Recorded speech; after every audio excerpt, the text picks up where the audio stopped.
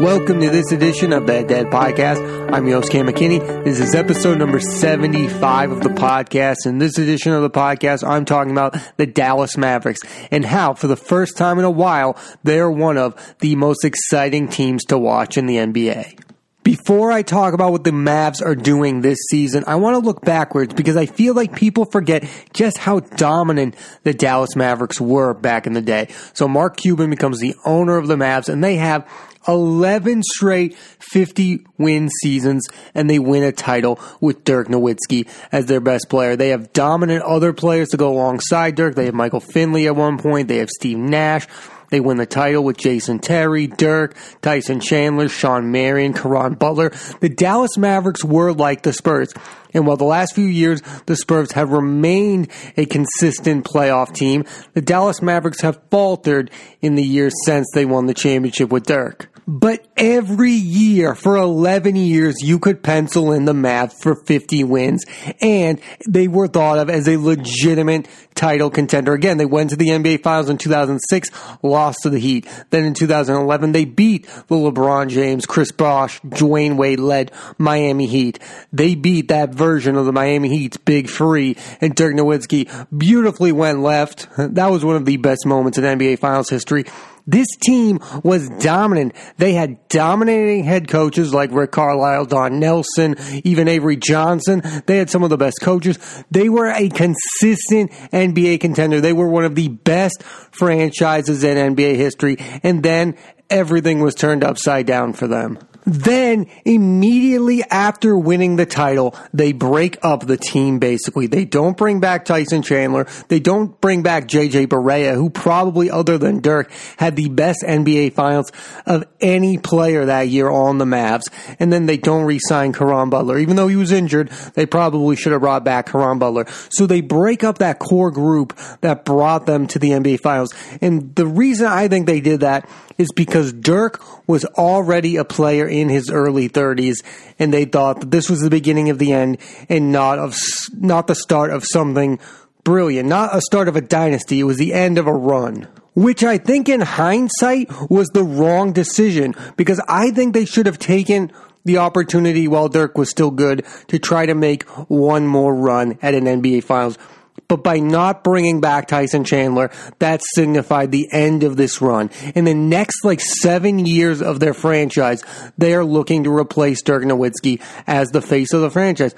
And they failed miserably time after time after time after time trying to bring in a new superstar to the Mavs. Let me list some of these players who they tried to make as their franchise leader. Monte Ellis, who was a really good scorer, but not the face of your franchise type of guy. They gave Chandler Parsons a boatload of money. Again, he has now worked for Memphis. He has now worked for Dallas. Chandler Parsons had a few good seasons with the Houston Rockets that he turned into 2 mega contracts, and he has failed 2 organizations. The Mavs desperately wanted Chandler Parsons to become their best player. Then they've spent a boatload of money on Harrison Barnes after he had one of the worst NBA Finals in the history of NBA Finals. He was missing corner three after corner three, and the Dallas Mavericks gave him a boatload of money to try to make him the best player. Yes, Harrison Barnes is a decent enough scorer, but he is that type of guy like Rudy Gay where he can put up some good numbers,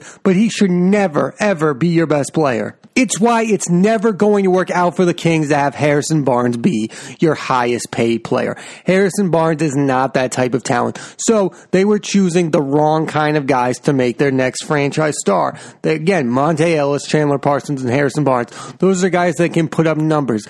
But Dirk wasn't about putting up numbers. Dirk was about winning year after year after year. 50-win seasons, 11 straight years. And some of those years, those Dallas Mavericks teams were without a number 2 superstar. I mean, after Nash left, all of the load was on Dirk. And then he won an MVP. Then he won an NBA Finals. They needed a guy like that. And none of those guys ever came close to being that. All 3 of those guys Again, Harrison Barnes is still in the league, but I think he's vastly overpaid. Monte Ellis is out of the league. Chandler Parsons can never play on the court at all. Then they miserably fail at free agency. Remember the whole DeAndre Jordan fiasco? I mean, the idea that they went through that much trouble to try to make DeAndre Jordan their best player, and even he himself had to second guess the thought of him being the best player on a team. I mean, when you give DeAndre Jordan a boatload of money, and he's like, no, I'd rather go be the third man in the LA Clippers, that says a lot about where your team is. That they were so desperate to find a star that they thought DeAndre Jordan could be like a 20-point scorer was insane. And it's just how desperate the Dallas Mavericks were to get a superstar. I think at one point, the Dallas Mavericks and the Houston Rockets were in the exact same position. They were both desperate to find their next superstar player. And the Houston Rockets were lucky when they traded for six-man James Harden, and he became the James Harden that he is today. That's what the Dallas Mavericks wanted desperately. Because again, the Houston Rockets went through those years of like, oh, is Kevin Martin our best player? Oh, is Shane Battier our best player? Oh, we are without a best player. We are desperately, oh, is Jeremy Lin our best player? No. And then James Harden fell into the Houston Rockets' laps and their franchise was saved.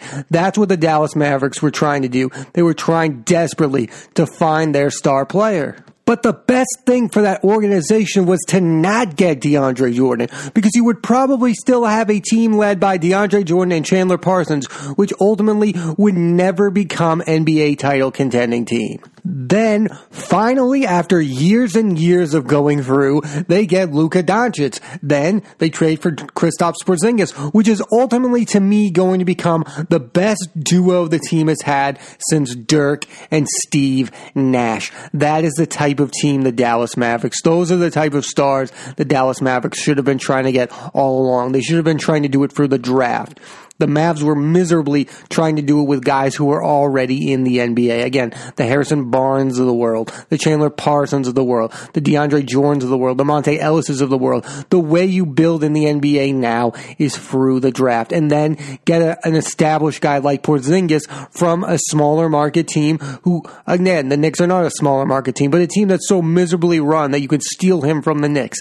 That's what the Mavs have done. And that's why they are on the uptick and not that place where there's so many teams in the NBA right now that are just desperate to get established stars. The way to do it is through the draft. Now, night after night, you have Luka Doncic being your star player. For the month of November, he averaged a 30-point triple-double. He averaged a 30-point triple-double, a rare feat in today's NBA. Even in the era of all triple-doubles, to average 30, 10, and 10 is quite a remarkable month in the NBA. And I think they're only going to get better because Kristaps Porzingis, well, he's playing good on defense, and that's been mentioned by his coach.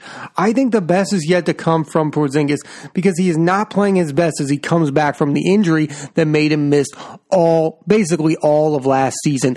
That duo is going to get better. They are young enough to be on the rise. This is not the best of Luka Doncic, and this is not the best of Kristaps Porzingis.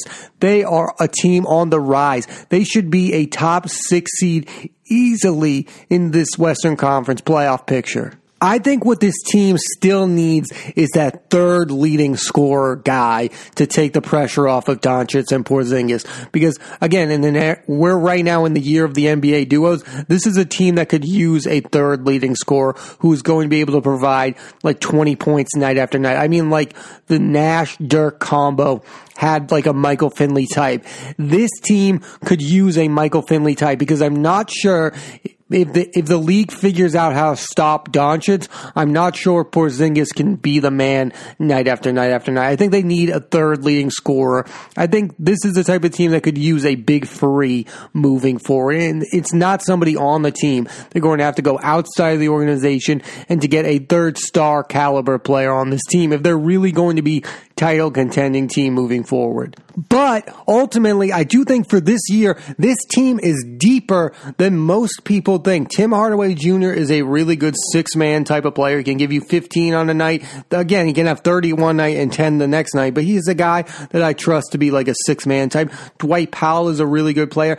Seth Curry is one of the best three-point shooters in the league. And Jalen Brunson is a really good backup point guard guy. He was a guy who, again, won a national championship championship in college. He is just a winning player. This team has a nice bench unit. They're not the best bench in the NBA, but I think they're one of the better benches that nobody talks about. Again, I like that group. Tim Hardaway Jr. will be the scorer. Dwight Powell can be like that dual big man. He can do a lot of things. Seth Curry, just be that free-point shooter in the corner. He can get the job done. And Jalen Brunson is a really good two-way player. Good defender, good ball handler. He is like one of the best backup point guards that nobody talks about in the NBA. So this team, I think, can make a run to the second round of the Western Conference playoffs and possibly the Western Conference Finals.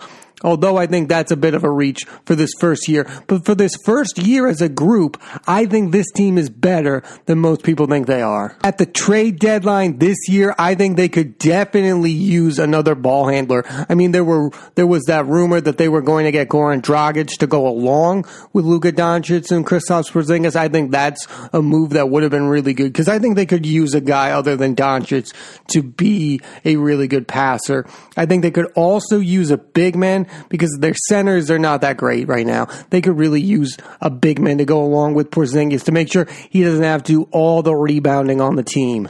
I think the most overlooked thing about the Dallas Mavericks is who their head coach is, Rick Carlisle. It's almost like we've forgotten how good of a head coach Rick Carlisle is. He's been the head coach of the Pacers. He's been the head coach of the Pistons. He has been one of the best head coaches in the league. This is like, his 10th or 12th year as the coach of the Mavericks. He has been one of the best head coaches in the league. It's almost like with Doc Rivers because he was having a few down years or not as good years with the Clippers. We were like, oh, Doc Rivers, what about that guy? And then all of a sudden he has a superstar team and we're all like, oh, Doc Rivers is one of the best coaches in the league again. The same thing is happening with Rick Carlisle. Give Rick Carlisle, Luka Doncic, and Kristaps Porzingis, and he is going to have a winning basketball team. The last few years, he has not been given the winning ingredients and the players to coach a really good team. And now that he's being given superstar players, he is going to win with those players. He is one of the best head coaches in the NBA. He was going through a downslide with this team. The same thing's happening with Steve Kerr and the Warriors. Now that those star players are out, he's not going to be able to win. The same thing happened to Eric Spoelstra. He loses LeBron and Dwayne Wade. Guess what? He's not going to be able to win. The same thing happened with Rick Carlisle. He lost Dirk and he wasn't able to win. Or he lost Dirk in his prime and he wasn't able to win. And he didn't have a star replacement player. Now he has Doncic, he has Porzingis. He is going to be able to win because he is one of the best coaches and one of the most underrated coaches in the league. Listen, ultimately, this year's Dallas Mavericks team are not title contending team. They're not going to be in the NBA Finals this year. But I think, unlike the Lakers and unlike the Clippers, this team is built for the long term. Doncic and Porzingis can be a great duo for the next 10 years. Unlike LeBron and Anthony Davis, that's a duo that's built for the short term. I think Kawhi and Paul George are built for like the next 5 years. This Doncic-Porzingis duo is built for the next 10 or 12 years. They can be one of the best duos in the NBA moving forward. I think they are a team that already is better than the Suns, Kings, Trailblazers, and Pelicans. They're in the class of Utah. I think them and Utah are on like that same level of like, you don't want to say they're a title contending team, but they could surprise you. Like I think the Jazz could surprise a bunch of people. And I think the Dallas Mavericks should be mentioned in that same way the Utah Jazz are mentioned. Would we really be surprised if Luka goes off in the playoffs and gets this team to the Western Conference Finals? I'm going to say I wouldn't be shocked because I think he's that kind of level of a player. He can bring this team to the next level. And again, I think Kristaps, the unicorn, is going to shine at some point this season and we will go, he is one of the best big men in the NBA this season because he will have moments offensively, he will shine and we're like, yeah, that's why this guy's so unique because he will go back to being that dominant big man shooting free in the league that's so rare to find nowadays. I mean, I, for one, am glad that the Mavs are back in the mix of being one of those interesting teams. Because, again, when they had Dirk and they had Steve Nash and they had Jason Terry and they had all those guys and they had that long run of 11 straight seasons of 50 wins, I enjoyed them as a team. And the last few years has just been a miserable experience if you've been following the Dallas Mavericks. You had the Mark Cuban scandal.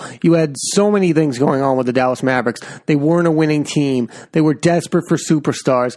They were going through that scandal. You thought they were a miserable organization. Now the organization is being run by a different group. You just feel like this is a good story to have the Mavs back in basketball, because we're in the middle of losing the Spurs as one of those dominant organizations, to see the Spurs slide back down to being a normal NBA franchise. But you also get to see the Mavs rise again. Like, it's good to see that second run of an organization, because again, I just grew up with the Mavs being always in the playoffs, always being there, always being thought of contenders, and they've been missing the last few seasons. Also, it just felt like their run ended so quickly. I mean, they won the title. We all felt like Dirk was the best player in the world. And then like 2 years later, they were irrelevant. The end of them came so fast.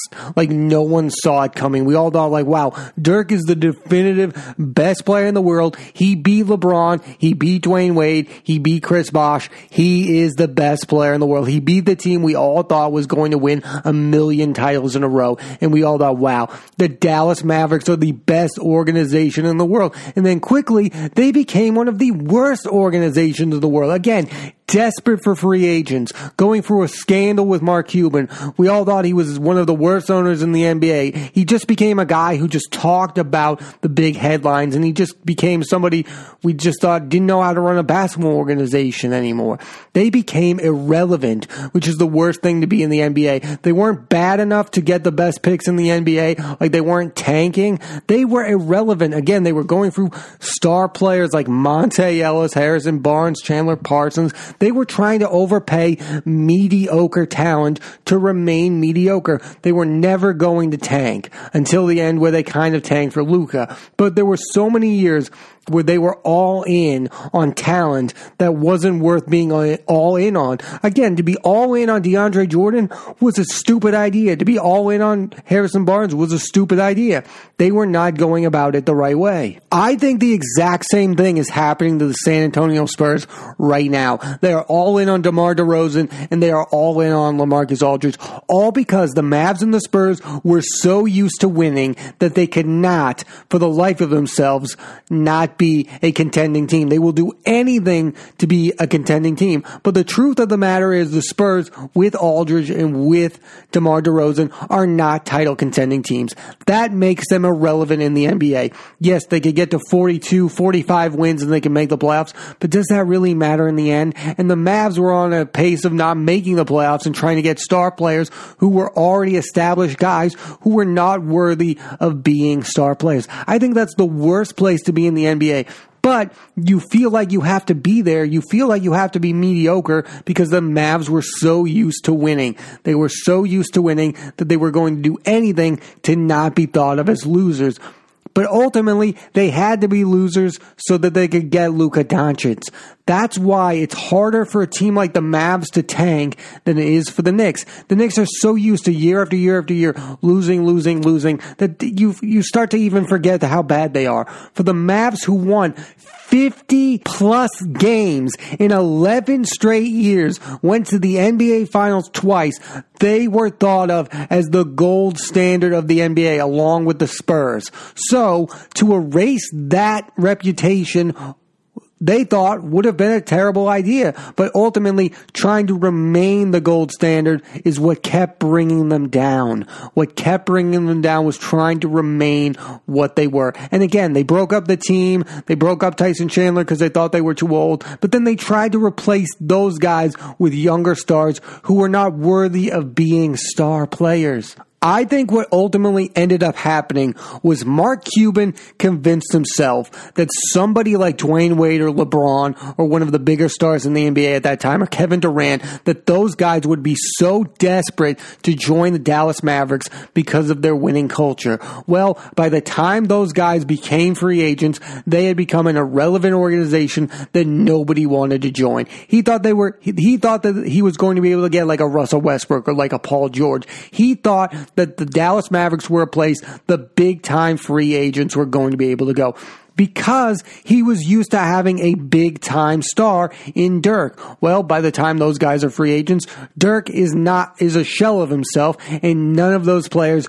want to join the Dallas Mavericks, because even though they were the gold standard, they're not one of those franchises like the Lakers or like LA that are going to get those big-time free agents. They are not even the Miami Heat. The Dallas Mavericks are not that kind of market. They need to win by drafting star players and trading for them. So that's why they're winning right now. They have Luka Doncic, they have Kristaps Porzingis, and they are going to be a very good team for years to come. They also have one of the best head coaches in the league in Rick Carlisle. That's why the Mavs are on the rise again. I think they could have been on the rise years before now if they had just gone through the draft to get the next guy.